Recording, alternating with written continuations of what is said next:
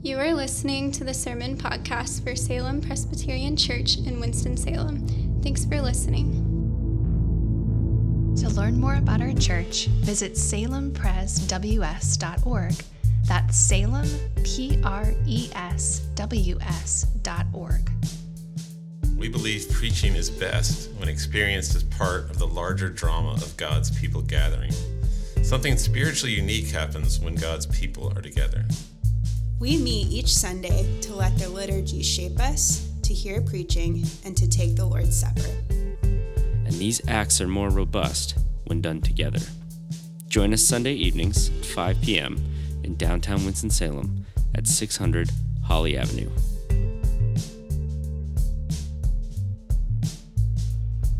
Our scripture reading tonight is from Mark 14, verses 1 through 11. If you want to take a minute and find that in your Bible. Once again, Mark 14, verses 1 through 11. Please stand if you are able for the reading of God's Word.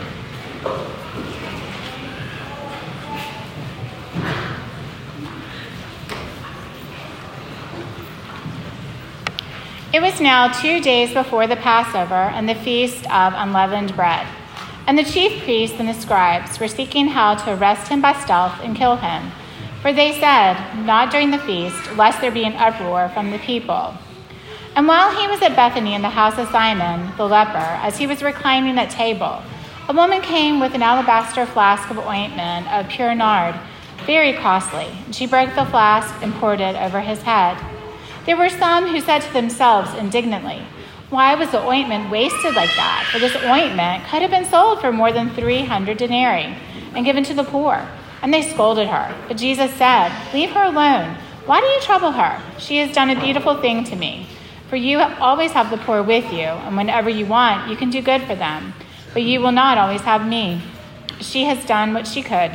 She has anointed my body beforehand for burial. And truly, I say to you, wherever the gospel is proclaimed in the whole world, what she has done will be told in memory of her." Then Judas Iscariot, who was one of the 12, went to the chief priests in order to betray him to them. And when they heard it, they were glad and promised to give him money.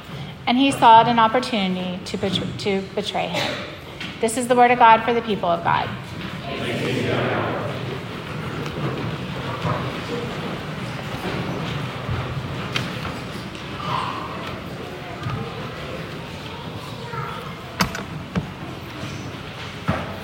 Well, good evening. My name is Ben Milner. I'm one of the pastors here, and we're glad you're here to worship with us. We are coming to the end of our sermon series that is on the Jesus Storybook Bible, which are down here, and feel free to come get one if you haven't gotten one, adult or child.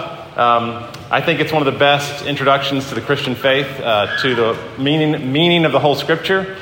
Its tagline is "Every story whispers his name."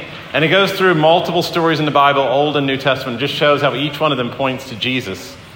And I would say if there's one phrase that's central to the Bible, it's the Storybook Bible. It's God's secret rescue plan. I keep talking about that over and over again. The secret rescue plan of God. And the secret rescue plan of God is to take this world that has fallen into a world of domination, where everybody's trying to climb a pyramid. I call it the empire sometimes. It's like a pyramid where everybody's trying to get to the top and get people below them to serve them and look up to them and kind of using their power to dominate those below. And God takes that domination that we have fallen into and he flips it over. And now it's like a funnel where at the bottom, the great ones exist, like the Son of Man himself, who is the servant of all. And the goal is to go down that funnel to be near the Son of Man, Jesus Christ, God himself incarnate, who is serving everyone above him. So Jesus himself said, you've heard it said among the great ones of the Gentiles that you should lord your power over people. But I say to you, whoever would be great among you must be the servant. And whoever would be the greatest of all must be the servant of everyone. So in other words, your goal is to go down, and that's called dominion, is to get low and go to the bottom of the barrel and serve people above you. That's what Adam and Eve were created to do. They were created to have dominion and to spread across the earth and spread God's creativity. And the empire took over, kind of like the Galactic Empire, And the empire took over and then kind of pushed people down. And it is from that position at the bottom of the barrel, at the bottom of the fish tank where all of the crud develops. That's where the Bible is coming from. So if you read the Bible, it's not written by the victors. It's not written by people who've won. It's written by people who are being oppressed. Every single book of the Bible is written by someone at the bottom of the empire. And so this woman in this story is exactly like those people in the Bible. In Luke 7:37, it's basically the same story. This story is told in multiple Gospels. And in Luke 7:37, Luke lets us know that this is a woman in that town who had lived a sinful life. Okay, so that's the kind of person that Christ comes to and lifts up and spotlights and says the kingdom is like this. And so the first thing I want to look at is how the king, Jesus Christ himself, he cares about those who are poor in spirit. The first beatitude is blessed are the poor in spirit. So he cares about the poor. That's the first point. But the second point is he has this really interesting statement about the poor that's kind of disconcerting. I don't know if you noticed that when Caroline read the passage, but there's a statement about the poor that I've always been bothered by. So I want to look at not only that the king cares about the poor, but he cares about something more than the poor.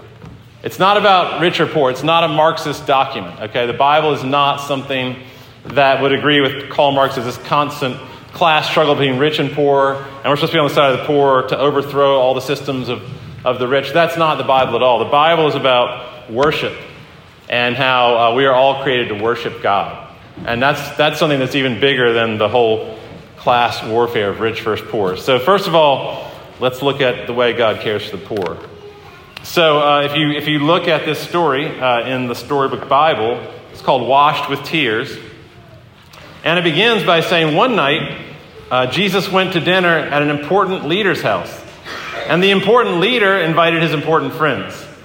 And so that's a picture of the important leader and the important friends and the important people. And we think that we really know in our spheres of influence who the important people are. We think we know where the halls of power are. So if you look at the verse 1 of Mark 14, it says, 2 days before Passover, there was a gathering of chief priests and scribes. The chief priests and the scribes were the people who thought they were having all the power. They were the people in ancient Israel who were calling the shots, or so they thought. So this would be like Wall Street or Washington, D.C., Hollywood, the places that we would consider the halls of power. We think we know where those places are, at the top of the pyramid. But in this story, literally, spatially, this woman is at the very bottom. She's not only below the feet of Jesus, under the table. She's almost invisible. She's also behind his feet. So if you look at Luke again, Luke 7:37, a woman in town who lived a sinful life came with an alabaster jar of perfume and stood behind Jesus. So she's behind him at his heels. And she was at his feet weeping. So she's practically invisible behind his back. She's at his feet. Not only is she invisible, she's actually a little too visible for her own liking, because it says, again, Luke 7:39, the Pharisees whisper to one another, "Does Jesus not know what kind of woman is touching him?" So she is infamous or notorious. She is known to be someone who is shameful. This is the way the Storybook Bible says it. How dare she? She's a big sinner and everyone knew it. Who does she think she is? So that's the way the important people talk about her. She's a woman who is ostracized, known to be a nobody or less than a nobody. And it's bad enough to go to a party alone. I mean, I hate going to parties alone. I almost won't even do it. But can you imagine going to a party alone where you're not invited and you're not welcome? So she's not even welcome there. And yet, in Luke 7:38, she began to wet his feet with her tears and wipe them with her hair and kiss them. So just this extravagant outpouring of love for her Savior. And they treat her like a naughty child. They scolded her. It says that the important people scolded her. The religious leaders scolded her. And yet Jesus, in verse 6, treats her like she's royalty, like she's the Queen of England. He says, leave her alone. Why do you trouble her?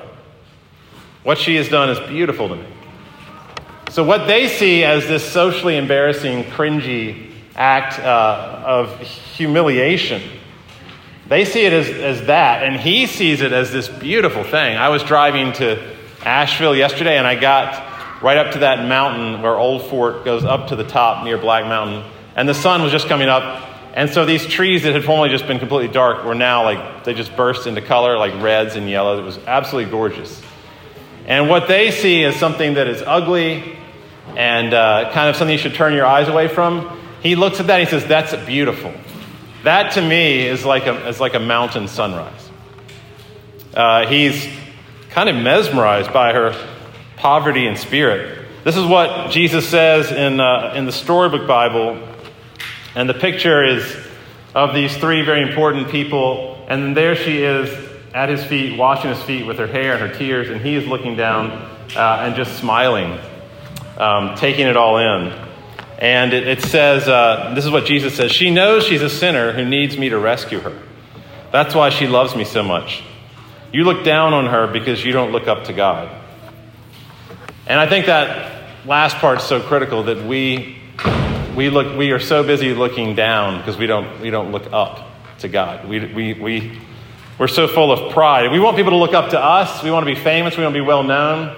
We want to be someone whose name kind of is in lights, like an actor or a great singer, or having a bunch of likes, literally, on your social media.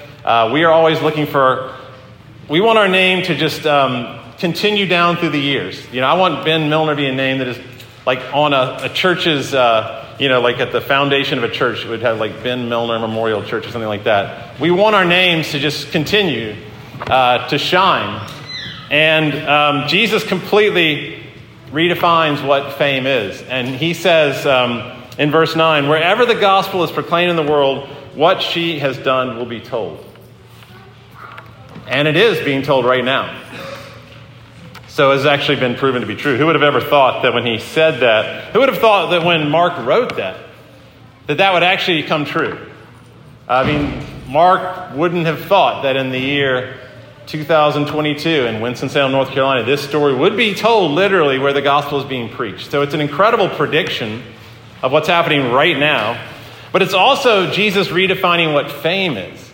And he's saying fame are things, these little tiny things that happen underneath at the bottom, like on the floor, where people are cleaning on the floor. That's where fame is happening. And that's what's going to be highlighted in the future. That's what's beautiful. And the King of Kings treasures the smallest little efforts of his weakest children to please him. He treasures those things. Verse 8, she has done what she could. In other words, she didn't have a lot, but she's done what she could.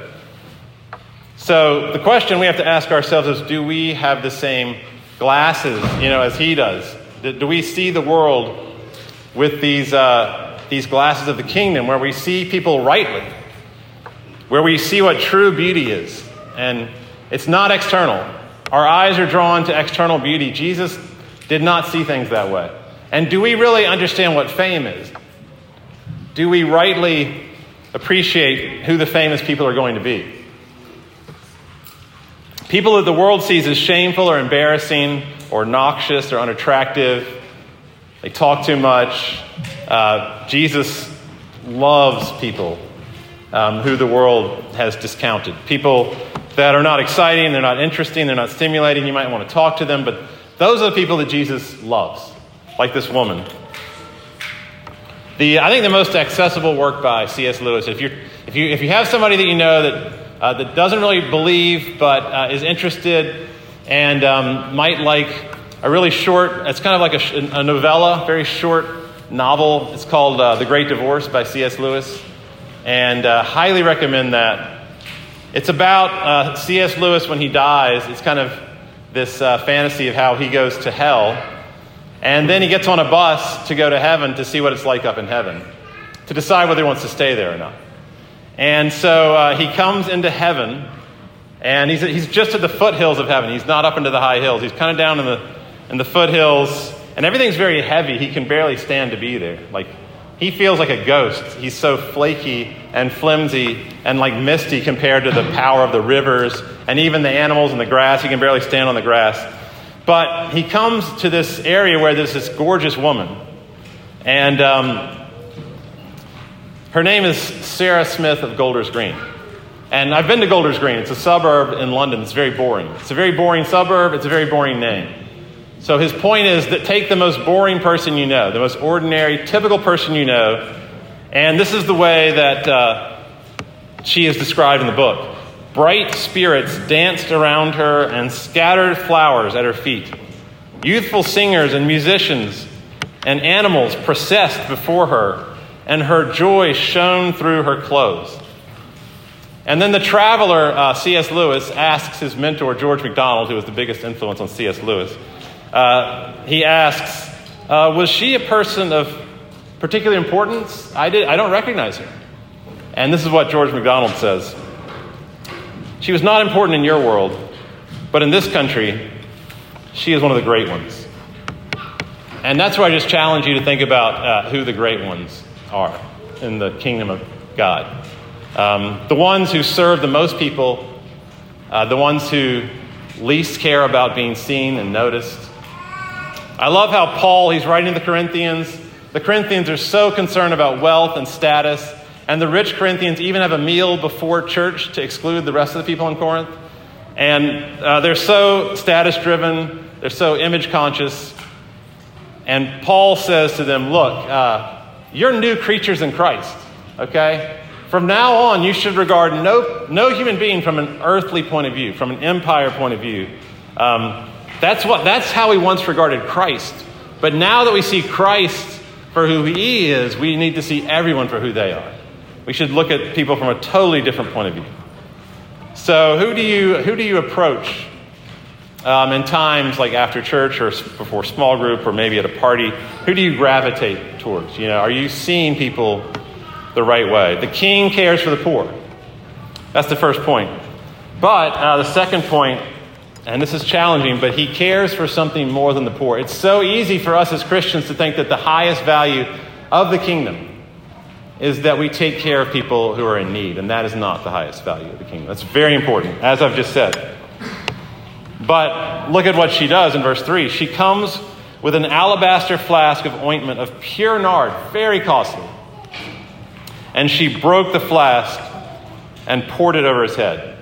It's like a total waste of money. It's like what Austin was saying, like we take the money out back and we burn it. It's completely irresponsible. It's grossly irresponsible. It's financial mismanagement. And yet, Jesus absolutely loves it. So the second point, he cares for something more than the poor. Namely, he cares for worship. Namely, his own worship, the worship of him. So nard is very expensive, very rare. Even today is rare. And an alabaster flask was an appropriate thing to carry nard around in because it was very expensive too. So it's this priceless family heirloom, maybe the main source of wealth that the family had. It's maybe her inheritance. So it seems like an impulse move, like she had a lack of impulse control, which is why they were so indignant.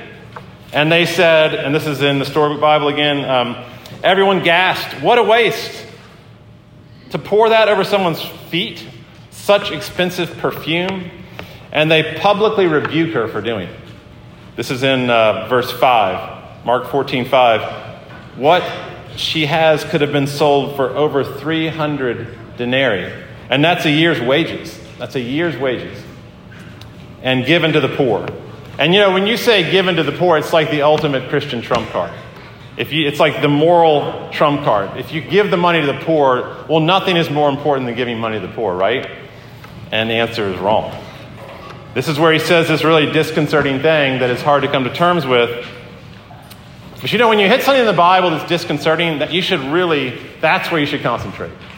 It's not the parts that you understand easily that should be the focus of your attention. It's the ones that you don't get. Like the really hard sayings. Think about those things. And this is one of those sayings. Verse 7, you always have the poor with you. And whenever you want, you can do good to them, but you will not always have me. And again, you ask yourself, did he not care for the poor? And of course he did. That was the whole first point. Not only did he care about the poor, he's actually encouraging them to care for the poor. Verse 7, you can do good for them whenever you want. He's being a little bit cheeky there. There's some irony in that, because he's basically saying, probably not very often, but whenever you want to, you can help the poor. Not expecting that you'll do that. But then he says, you will always have the poor, but soon you will not have me. Because guess what? I am about to die for you. I am the Son of God who has come here to die for you. And what she did is she anointed me for that death. She is preparing my body for that burial that is of infinite worth. So it's not that the poor are not important. I think you hear me say that. It's more like Jesus is more important. And in the worship of Jesus, you cannot spend too much money worshiping Jesus. You cannot value what he has done for us and dying for us too much. It's impossible. Revelation 4:10, this is a picture into what is unseen. This is a pulling back of the unseen world, and it's right now. And the book of Revelation is right now, but what's happening behind the scenes. And the behind the scenes, pulling back of the veil, this is what's going on right now. It says that 24 elders are constantly falling down before God, and they're casting down golden crowns. That's very valuable, golden crowns. They're constantly falling down, they're throwing their crowns down, and they're saying, the slain lamb is more worthy than these. You are more glorious than these. And what we're trying to do right now, this little group of people gathered here, is we are trying to approximate the 24 elders and what they're doing in the unseen realm. And anyone that knows what they're talking about, namely the 24 elders and the angels and archangels and the four living creatures, anyone that knows what they're talking about would know that what life is about is simply this, is to worship God. And what we're doing here is, you could almost say, is a royal waste of time. It doesn't make any sense. And yet it is the most important thing we do each week. And I know that people are tempted to say, well, I could worship God in a mountain with greater feeling. I feel his presence more when I'm hiking or when I'm camping or when I'm alone just by myself, my quiet time. I feel his presence more. Or my small group, it's like I know these people, I can talk to them, I can share real things. Whereas I come here and it's kind of stiff and I'm not very well known, or I don't feel like people know me. And yet, the essence of being a member of a body of Christ is worshiping God. Like, this is what we do that no one else does. This is our calling card. This is our secret sauce. This is the thing that we do, and it might not feel like much. But this is the heart of our mission as a people, is simply to come and worship him. You know, people sometimes say, well, they just go to church. They're not really that serious about their faith. They just go to church. As if just going to church. It's not just going to church. It's coming to worship the triune God, the living God, who all the angels and archangels and the four living creatures and all the animals ever made bow to him. That's the purpose of the whole creation. We don't produce anything in this service.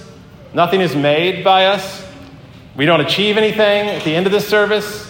You don't put anything on your resume by coming to this service. In some ways, we're not helping anybody right now. And yet, the chief end of a human being, the main reason for which we exist, the main reason on earth is to worship God. And that's what this is saying. This woman takes everything she has and she breaks it. She is poor and she breaks it. And he doesn't say, stop doing that. You need to eat. He says, this is a beautiful thing. I love this. This is not wasteful to me. You know, God did not deliver Israel out of Egypt for political freedom. He did not deliver Israel out of Egypt so they could vote, so they could have voting rights. He did not deliver them out of Egypt to have human rights or to have a very large GDP. You know, it was not to have a great economy or lower taxes. He did not do that. He liberated them out of Egypt so that they could worship God in the desert. And over half of Exodus is simply a description of the tabernacle that they built. You know, the first half we love. The second half of Exodus is like all this crazy stuff about the tabernacle. It's all because he wants to be worshipped, because that's the goal of everything. And sometimes I ask myself, what is the purpose of this church? What are we doing? Why do we who are we? What are we doing in Winston-Salem? What is in what way are we helping Winston-Salem? And I would just say, at the heart of that answer, it's not the whole answer, but at the heart of the answer is that we're worshiping God. That we're simply a faithful presence of God here worshiping God. And that does something. It doesn't have to do anything, but it does do something. It has a massive impact. So here's the purpose of Salem. This is how the Storybook Bible puts it. The woman knelt down before Jesus like he was the king. She held his feet in her hands and started to cry, and tears fell onto Jesus' feet. And she washed them, and she kissed them, and dried them with her long, dark hair. It's just an extravagant form of devotion and adoration to the king. And it puts me to shame, frankly. Like, where is my devotion to Jesus that's like that? I mean, where do I have that overwhelming abundance of feeling? Can you imagine putting yourself out there to worship Jesus like that? You know, you say to yourself, I say to myself, well, I'm just not an expressive type person. You know, I'm a Presbyterian, so I'm not highly expressive. That's not my form of worship. And then somebody would say, well, yeah, but I saw you at the Paul McCartney concert, and your hands were in there, and you're waving your hands and singing Hey Jude at the top of your lungs, so I think you probably are expressive. It's just not here that you're expressive. And that's truly a rebuke to us, that our feelings do come out when we really care about something. You know, at the Wake Forest-Clemson game, when we took a lead on Clemson, and I thought we were going to win that game, I had sprained my ankle that morning. I was hopping around on one of those metal bleachers, endangering my ankle and high-fiving strangers and just screaming because we were winning the game. And again, do you have any of that feeling for Christ here? And maybe it could be expressed without screaming, without hopping around, without high-fiving. But is it even there at all? And I'm not saying it has to come out in certain ways. But can you imagine just the adoration of this woman overflowing through your body and just taking over your body? And again, I don't know what you're going to do with your body when that happens, but can you imagine being so overwhelmed by the sacrifice of Christ for you that you just feel just a wash of passion through your body? Verse 8, she has anointed my body beforehand for burial.